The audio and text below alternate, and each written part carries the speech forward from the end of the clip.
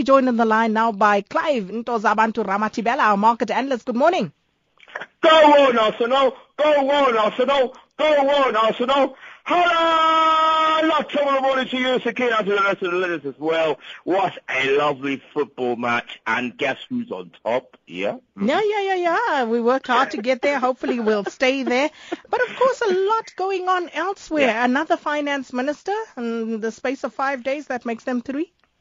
Shakina, I look at this very strangely, and I know a lot of our listeners think that maybe a bit controversial. I reckon that we have to be very careful because decisions when are made, there's a reason why they're made, and we have to support, I suppose, if it was something like what we saw in Greece happen. We know the finance minister and the previous deputy minister in economic development was also released of his duties, but immediately the markets did respond, and we know that they had a problem because they were trying to pay back the debt and that there was a default there at stake. So, yet still, the confidence that the people, that the president had in the people there said to him that made him believe that even if he resigned, the guys would actually get him back. He actually resigned and got an election going, and they voted him back into power. So we have to read between the lines. What I think is the biggest issue is the fact that obviously it does put a lot of doubt in the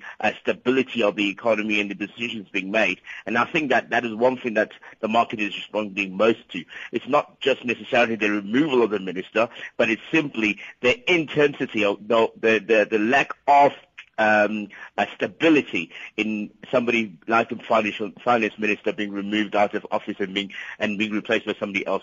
But I guess for Pravin Gordhan Sakina, it's a case of the return of the Mac. Return of the... He must be going in there like, I got this, man. I got this. And guess what? The Rand is supporting him as well. The Rand is like, yeah, Samfunu Kotan. Yeah. So 15 Rand 19, it goes. So it is quite phenomenal how difference in change in policy can affect and how the markets can respond to this.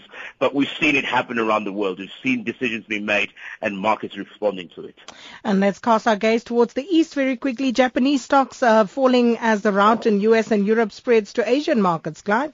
Yeah, it's a very difficult one, this one, Sakina. And I think it has more to do with what will actually happen next week when the Fed meets to make a decision on the interest rate. So you saw the Japanese stocks fall at the top of the index heading for its lowest close in almost 2 months. The rout continued. It started in the US, it went on to Europe, and the Asian markets were not left unturned. So the TOPIX dropped by 1.8% early hours this morning. We also saw some of the companies in the manufacturing structures as well being hit by the bad Chinese data that came out over the weekend on Saturday, and that sort of also dampened the sentiment of positivity within the Asian market, specifically the emerging market space, which also went down by 0.48%.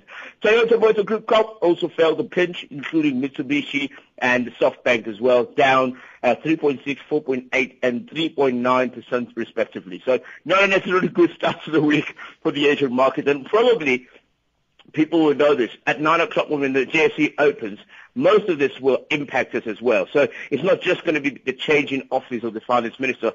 It's going to be all these things added together that are going to impact on what happens on the JSE at 9 o'clock. And then, of course, with an eye looking back and looking forward, the fears of the Fed's interest rate hike continue, and that's causing havoc in the emerging markets.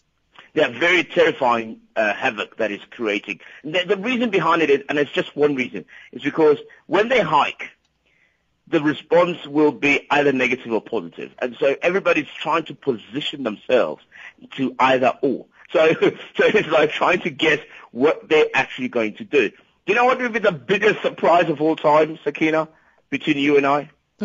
Tell me. If Janet decides, I say you're going to do, not doing anything with this. And she just says, no, I'm not doing anything. I'm leaving the rates as they are until early next year. Oh, that would be a shocker. It certainly would. It certainly would, because anticipation arrive out there. Yeah, it is. Absolutely. So what does the new carbon emissions agreement mean to the world? We've followed this. We've tracked COP21. So what does it all mean? I think it's, for the first time, these guys have been meeting for a while, hey? You know that. Mm-hmm. They've been meeting for a while. So all of a sudden there's a piece of document that they've all signed.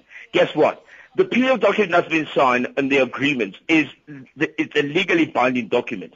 But the countries that are subject to that agreement are not obliged to follow by the rules. So again, I think we're sitting here with a bit of a confusing condition, because shouldn't the document that we sign be binding to the individual countries? So if it's only binding in terms of what it says and the commitments made, but the countries themselves can just say, they don't it. If somebody goes over the limit of carbon emissions, they can just say, no, I'm not following on with this thing, and I just do what I want to do. So there's nothing actually that actually puts the countries who are involved at a serious law-abiding principle to say, if you don't reach these targets, this is what's going to happen to you. It's all in principle, rather. But other than that, it's a start, I suppose.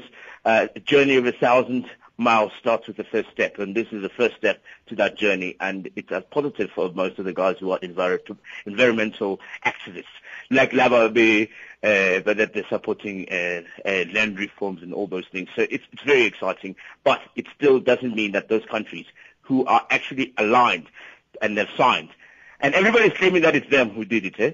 Like Barack Obama this morning, he was saying, yeah, because of me, the only African-American president, I made this deal possible.